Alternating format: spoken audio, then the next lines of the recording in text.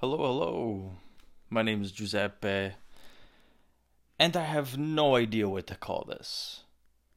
But here's the thing, I think about a lot of stuff, and I take notes. I got a notebook, and before I fill up all the pages in my notebook, I need to get these ideas out into the world. I mean, what good are ideas if you don't do something with them? And besides, I'm running out of paper here. I don't need to keep revisiting old ideas. I just need to just get them out of there just so I can clear my head a little bit.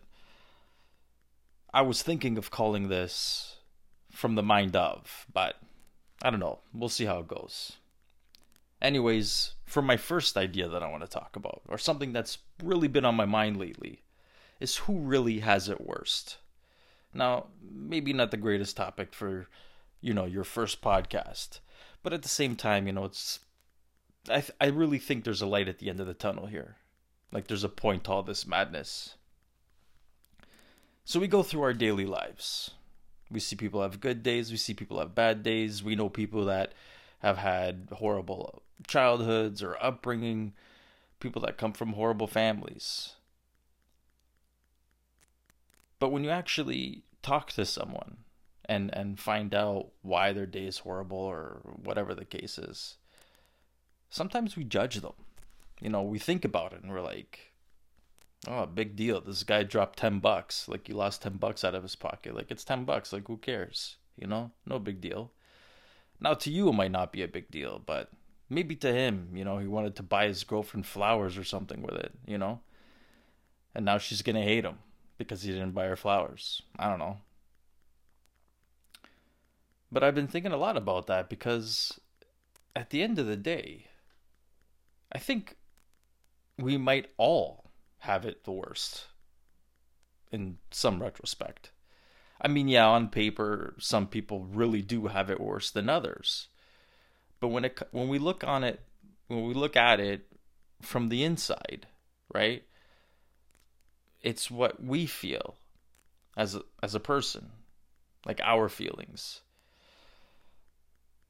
Let me try this. Imagine you were born in a room, no windows, one door, and everything you needed to survive was brought to you. Everything: food, clothes, toiletries, clean towels. And your only source of joy was some crayons and a coloring book. You grew up in this room, you lived your whole life in this room, never knowing what's beyond the door, never knowing what the world is like. Now, if you really imagine this, you might think it's pretty grim. But at the same time, you'd technically be wrong. Because they don't know the other joys of life other than that coloring book. Like, imagine this coloring book. It's the thing that makes you the happiest person in the world. And let's just say one night you're sleeping and you wake up to find that someone took your coloring book away from you. How would you feel? Now remember, this is your only source of joy. I mean, you would feel crushed. Like your whole world has come to an end because someone took your coloring book. Now, let's go a little bit further. Let's say that you can tell somebody about this. You bang on the door and somebody, random person, opens the door and says, "Can I help you?" And you say, "Somebody stole my coloring book." Now you'd probably laugh. Like, okay, big deal. Like, just go get another one. But to that person, that coloring book was their life, was everything to them. See, we judge based on what it is, but not based on what they're feeling. Now, me personally, I think we're all that person, and we all have a coloring book. Well, not a coloring book per se, but we all have different feelings towards different things in different situations. Some people treat the loss of a pet like the loss of a family member, and I can guess what you're thinking. Everyone should be sad when a dog dies. But what about a kid's goldfish? I mean, you probably wouldn't be too sad if a kid's goldfish dies. But I bet you that kid, he is feeling very sad about it. Loss is loss, no matter which way you chalk it up. The feeling of loss is no different across humanity. I don't care what color you are, your nationality, or even your values. Losing something you love just plain out sucks. Could be a coloring book, a goldfish, even your lucky penny. The attachment you have may be yours, but the feelings are universal. Now, I believe it's up to us as good human beings to not ridicule or degrade someone else's feelings because we don't understand the attachment. We all felt sad, we've all felt loss. And regardless of what it was, the feelings were there. We are the creators of our own prisons. And at the same time, we are the creators of our own happinesses too. Because something that might bring you joy, somebody might look at you and be like, that's pretty weird.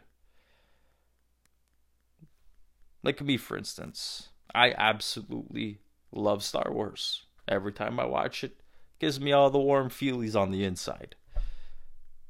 Great for me. Other people look at me like, oh, you're a nerd or a geek. Like, it's just a movie. Yeah, but that movie makes me feel good. So, shut it. Like, you know what I mean? But just like you would do that for someone who is ridiculing you about something that brings you joy. I mean, don't get me wrong. Me personally, I don't care what you do as long as you're not hurting anybody or yourself. And, I shouldn't judge other people for what they do or what they like or what they believe.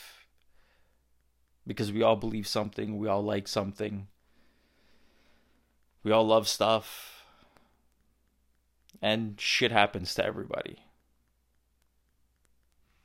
So I just think that we as people really need to stop pointing fingers, stop laughing, because it's not what someone lost, it's how they feel on the inside. We all know what that's like. We all know it sucks. And I just think, being a good person is just to put that shit aside. And if someone needs help or, needs to be consoled or even just needs someone to listen just so they can just get it off their chest. I mean, I don't think everybody's going to make a podcast about the shit that they're thinking about. I'm sure there's a lot of people that do. And now I'm one of them. Because I need to get shit off my chest. But, I mean, the whole point of this, hopefully, is maybe to change somebody's life. Even just a little bit. Just to think that if I could reach one person and they listen to this and they think, you know what, this guy's got a good point. Maybe I should or shouldn't ridicule people and just console them. Try to understand where they're coming from as opposed to, pointing fingers at what it is they're talking about. I don't know. You let me know what you think. I'm sure there's a way to leave a comment, send me a message or something along those lines. But, yeah. I think that's pretty much it. I'll be honest with you, I'm a little bit nervous about doing this. I've been thinking about doing this for quite some time now, and every day I read over my notes and it's not good enough. But at some point you got to realize, you just got to just pull up your pants and just do it, right? Well, if you listened to this and made it this far, thank you very much for listening. I really appreciate it. And hopefully we can change the world for the better. As I like to say, do good and good will follow. thank you very much for listening. And hopefully, I'll see you next time.